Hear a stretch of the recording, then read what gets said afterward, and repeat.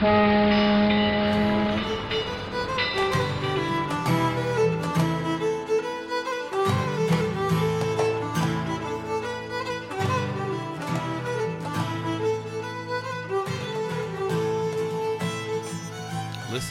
welcome to another episode of Titanic Minute, your daily podcast where we discuss the movie Titanic minute by minute. I'm your co-host Rob, and joined as always by my good friends Joe and Duff. Thanks for having us, Rob. Thank you. Duff's been here for every episode. Joe, you were sick for that one, so. I've been taking a lot of zinc supplements and vitamin C to make sure it never happens again. Joe's still up on me because he has all the Tombstone episodes. That's true. Joe's been taking his Airborne to stay healthy. How's the how's the count towards Wyatt Earp going? I haven't checked in a while. What? Yeah. We'll look into that later. But if you want to fill out a survey, it's tombstoneminute.com/survey. Okay, minute 159 of Titanic. In this minute, Father Byles continues his prayers. So, we're on the stern of the ship. Rose is looking at these terrified faces.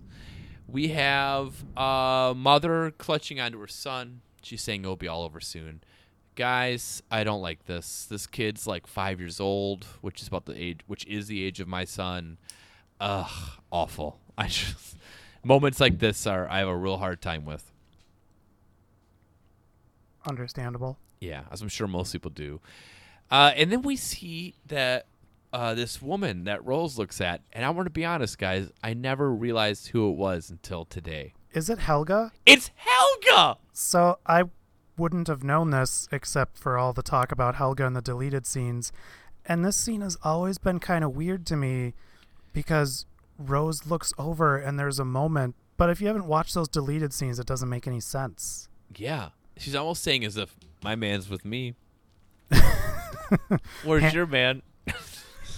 Stay back. Yeah. This is my ticket. Yeah, what happened to that Fabrizio fellow? I heard he's a smoker. Is he going to make it to America? Yes. Oh, man. So, yeah, that's Helga. I mean, it's crazy. I've seen this movie so many times, never realized that is Helga.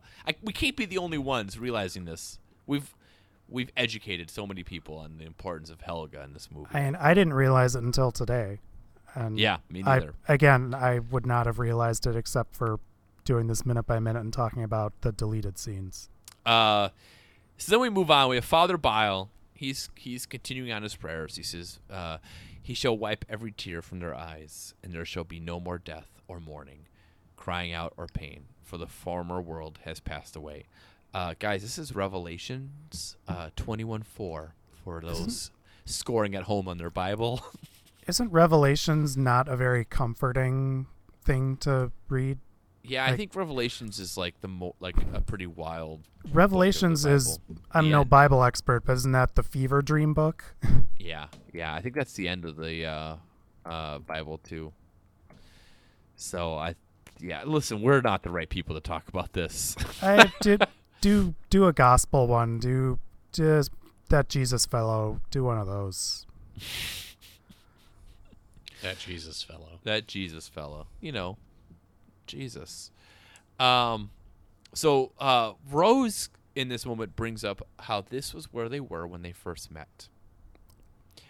Any thoughts or opinions on that sort of realization during the movie? My joke answer is that Jack's face looks like he's really annoyed that she brought this up. Yeah. Like, now's not the time, Rose. It's also where we're going to die. So yeah.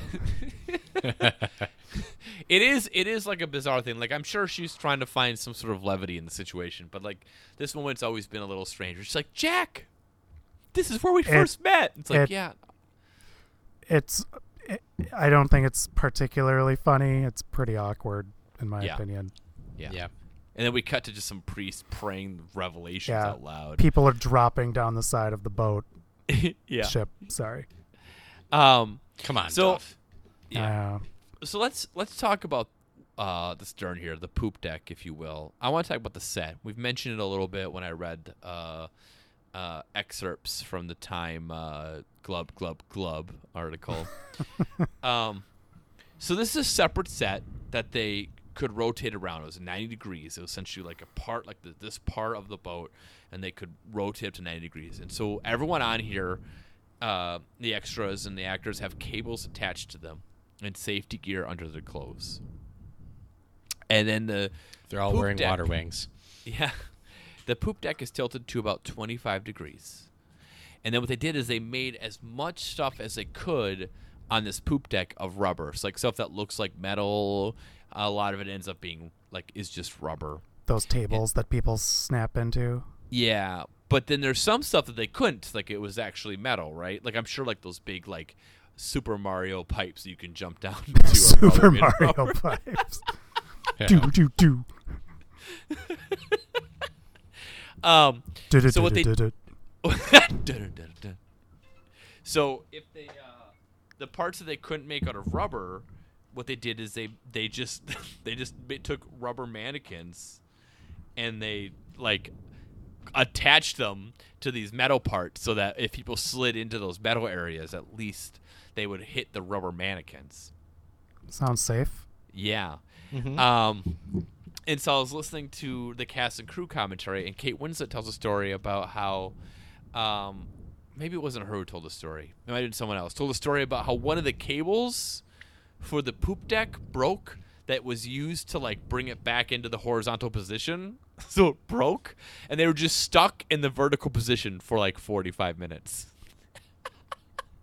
It's a long time. It's a long time to be stuck in the vertical position. Right. Just hanging there, waiting until they fixed it so they could tilt you back to like normal. It's like when roller coasters get stuck and you're upside down. There's so one of my favorite places to go to roller coasters at is Busch Gardens in Williamsburg, Virginia. And there is a roller coaster called Apollo's Chariot. I really enjoy Apollo's Chariot. It's a fantastic ride. It opened the summer before I stayed in Virginia, so in 2000 it opened, and it was made famous. And I don't know if you guys remember this, but the first person to ride it, because it's sort of like this, like, you know, Apollo's Chariot. It's like Greek god. They want like a Greek god out there, right? So they got Fabio and a bunch of beautiful women to like ride it with them for the first time. So you have all these beautiful women wearing white, and you have Fabio on it. And then like the very first like public ride, a bird hit Fabio in the face and busted his nose up. I only know this story because you're the one who told it to me. But like, this was not on my radar at all, and it is a fantastic story. And there are pictures. There's just these like pictures of just Fabio with a bloody nose, like pieces of bird.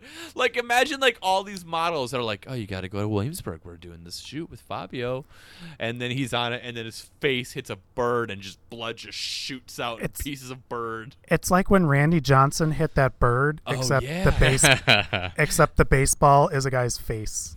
It's one of the most amazing moments in the history of sports when Randy Johnson throwing a fastball hit a bird flying by, and the bird just exploded. And no one knows what to do. No, what like. Like, what is there a rule that even tangentially covers that? Oh, and it's like pre-HD, so you don't actually see the ball. Like now, if it happened, you could see like slow grainy. motion. This was like 2000, maybe something. That sounds like 2000 or 2001, 99 maybe, and like the bird it just looks like a ball just explodes halfway through the. Man, what a moment! What a way to die, huh? Oh, I know. Well, what's this over here? This minute ends as we cut to some of the tragedy of this wreck. We see a woman dead under the water. It's very ghost-like. This is such a bizarre shot in this movie, I think. Ghost ship. Ghost ship. It's like the scene or the shot in Night of the Hunter where the woman is underwater in the car, which is also very spooky, ethereal. Is that the word? Yeah, so, that's a word. Yeah. So it actually reminded me of that, and I wonder if that's an homage or if they took inspiration from that. Good pull by Duff, man. I like it. And then we also just sort of see like dishes falling in slow motion, which part of me is like, I'm not quite lame. Yeah, well, like I'm, I guess this could be the part of the boat that's like, the stern part, and that's why it's falling. But my first thought, watch this minute by minute, is like, isn't this underwater already? But I guess there's a 50% chance that it's not, right? I go back to what we've talked about, where some things are ridiculously elaborate productions, and then I imagine this is just some guy standing behind a china hut, shoving dishes. Yeah, and it's like action, and he starts to tip it, and that's the entire shot. All right, good, we got it. Yeah, man. Listen, friends. That's all I have on this minute. What? Joe? That's all I have. That's all I have. I have nothing else. Duff, do you have anything else? No, I'm disappointed Joe. you don't have more, though. Joe, I don't have anything else. What do you have? It's time for the Sam Kinison Wreck of the Week! Woo! It's the Wreck of the Week! Brought to you by cocaine. This 2018 podcast, we're referencing Sam Kinison. And we're just testing everyone's levels on their headphones or speakers. All right, let's hear the wreck of the week. Give me the wreck. Give me the wreck. Give me the wreck of the week! The Wreck of the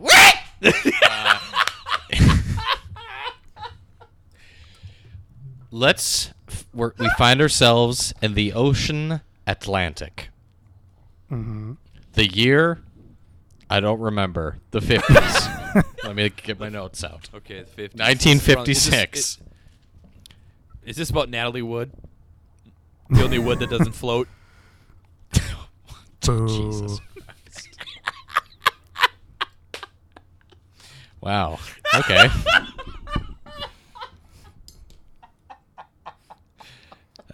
Google it, everybody who didn't get that. Look that up, Caroline. Talk about Natalie Wood and your sinking feeling. So, we for this week, I wanted to. There's a lot of shipwrecks, folks, for me to comb through. This time, I decided to go with one that the actual end story here isn't quite as spooky as I hoped it would be, but I wanted to find something that seemed to be cursed below the water. And I won't say that's exactly the case here, but many have died trying to search this wreck. And we'll get into that a little bit later. First, let's get into the basics of what happened. The ship's name, the Andrea Doria. Have you guys heard of this one? I've heard of it because of Seinfeld. Okay, yeah, it is referenced to Seinfeld. This was an Italian ocean liner bound for New York from Genoa. In the 1950s, folks, the heyday of just these luxury ocean liners going from Europe to North America and vice versa.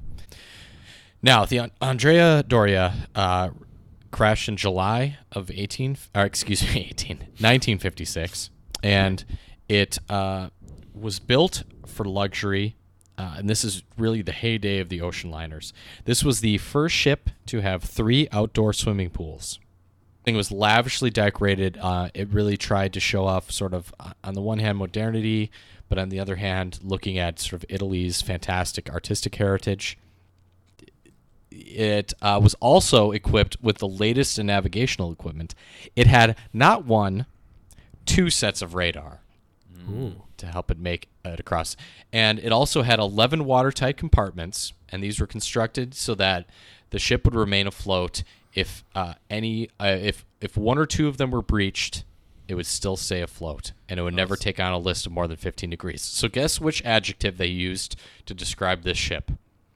Unsinkable. Guess what happened to it? It sunk. Correct on both counts, Rob. The kind of last great lost ship of the transatlantic passenger era. So this was a ship that was designed to learn all of the lessons from the Titanic and still crashed and sank anyways. Yeah.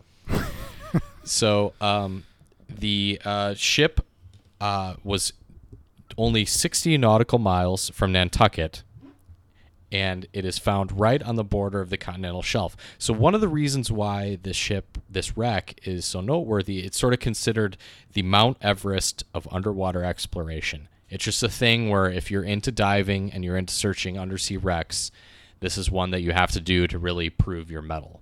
Did you read about this on Nantucket Nectar's bottle cap? Just asking for a friend.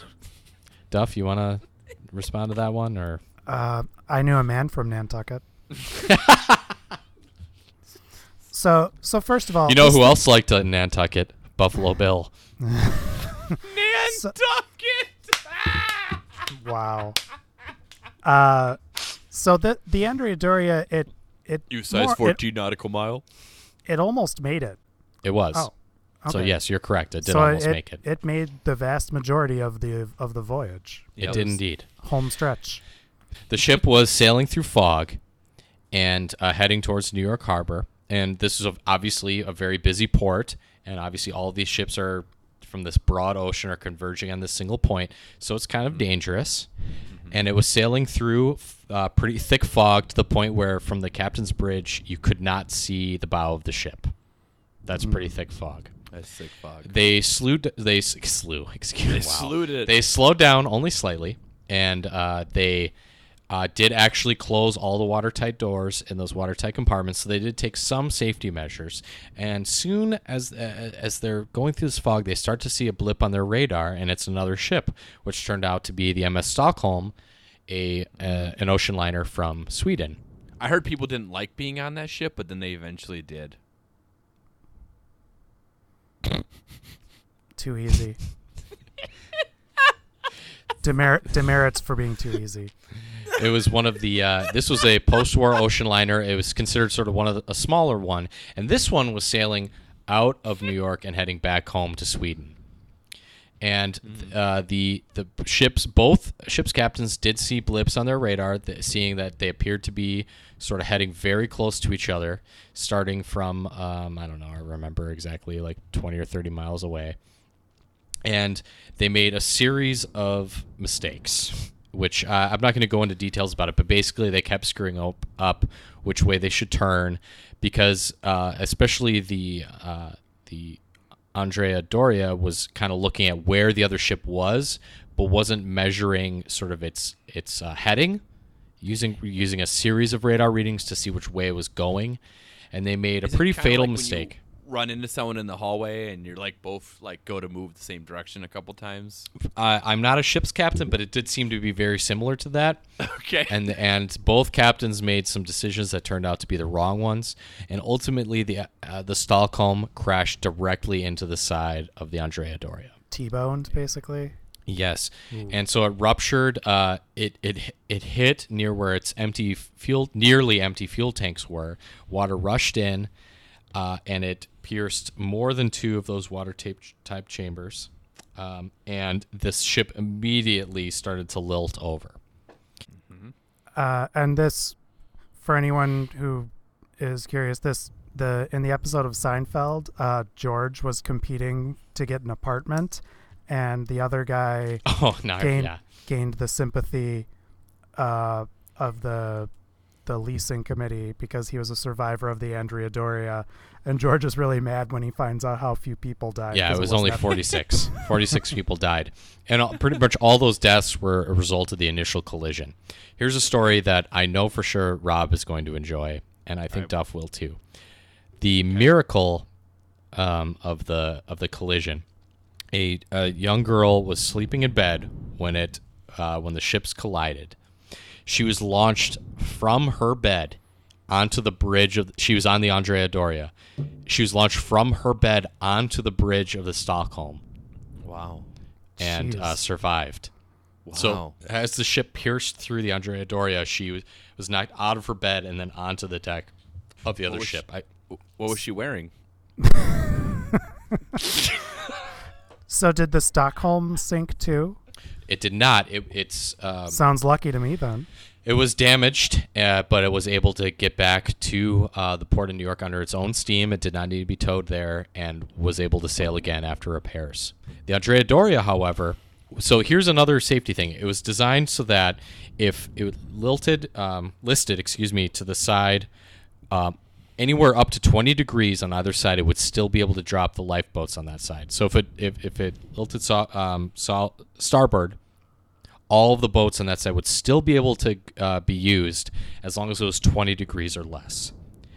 Okay. It quickly exceeded 20 degrees. And we did not see the same degree of heroism on this boat, although many crewmen did behave admirably. The first lifeboat did not leave the Doria until an hour after the collision. And the early boats were mostly crew members. Whoops. So, a ship full of Costanzas here. Yep. The SS Rob. So the eventually, they do get some boats in the water, but they're only able to use half their lifeboats. Now, the Doria had learned a lesson from the Titanic, and it actually had more lifeboats than it needed. Oh. But they were the problem is they could only use half of them. So now the ship is starting to shift over to the side, and they don't have enough lifeboats for everybody. Now, fortunately, the Stockholm obviously was sending boats. They sent their lifeboats over to the Doria after they sort of separated to try to get as many people as they could. But there's only so much you can do when your lifeboat is, on the ocean and a ship is sinking. People can't exactly jump into it, right? Yeah. Fortunately, another ship came by, the Ile-de-France. It was a French boat? ship that was also sailing into the New York harbor. Out of it, I'm not sure. It doesn't mention in this article. And the fog clears just in time, and the captain was able to bring the boat just 400 yards away from the sinking ship. And the Ile-de-France rescued by far the greatest share of passengers between them and the Stockholm. So all of these survivors, many of them went to this other ship. The Captain Calamai, refused to leave the ship, and he was convinced that the ship would not sink and that would be able to be towed to the harbor. But even as the ship is almost fully sideways, he's still there, and the remaining crew members refused to leave without him. It got to 40 degrees, guys. Can you imagine being on a boat that was 40 degrees over to the side? The remaining crew, he ordered them to abandon ship. They refused to leave without him, and then reluctantly, just past 5:30 a.m., he stepped onto a lifeboat and towed away. 11 hours after the initial collision at 10:09 a.m. on July 26th, the Doria finally capsized, and by this point, chartered planes carrying news photographers had arrived and were taking photographs of the ship. So you can actually see pictures of the ship as it's capsizing.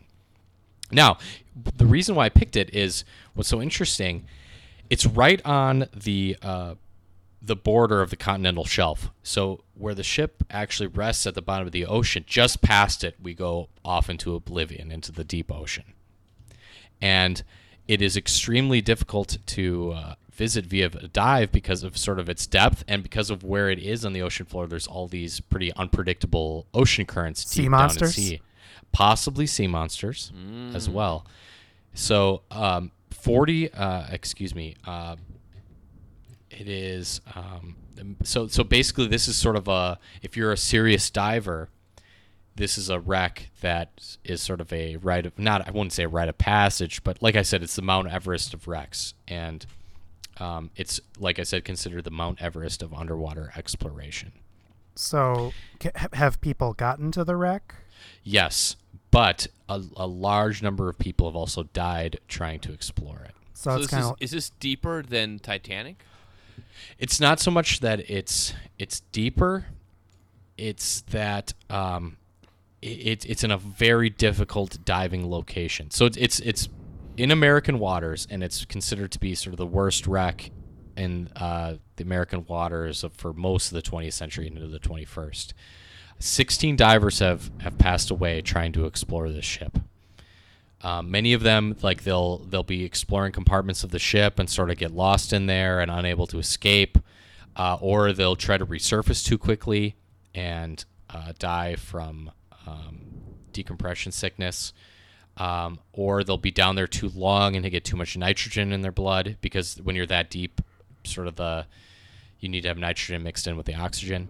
So a lot of people have died trying to dive through this wreck.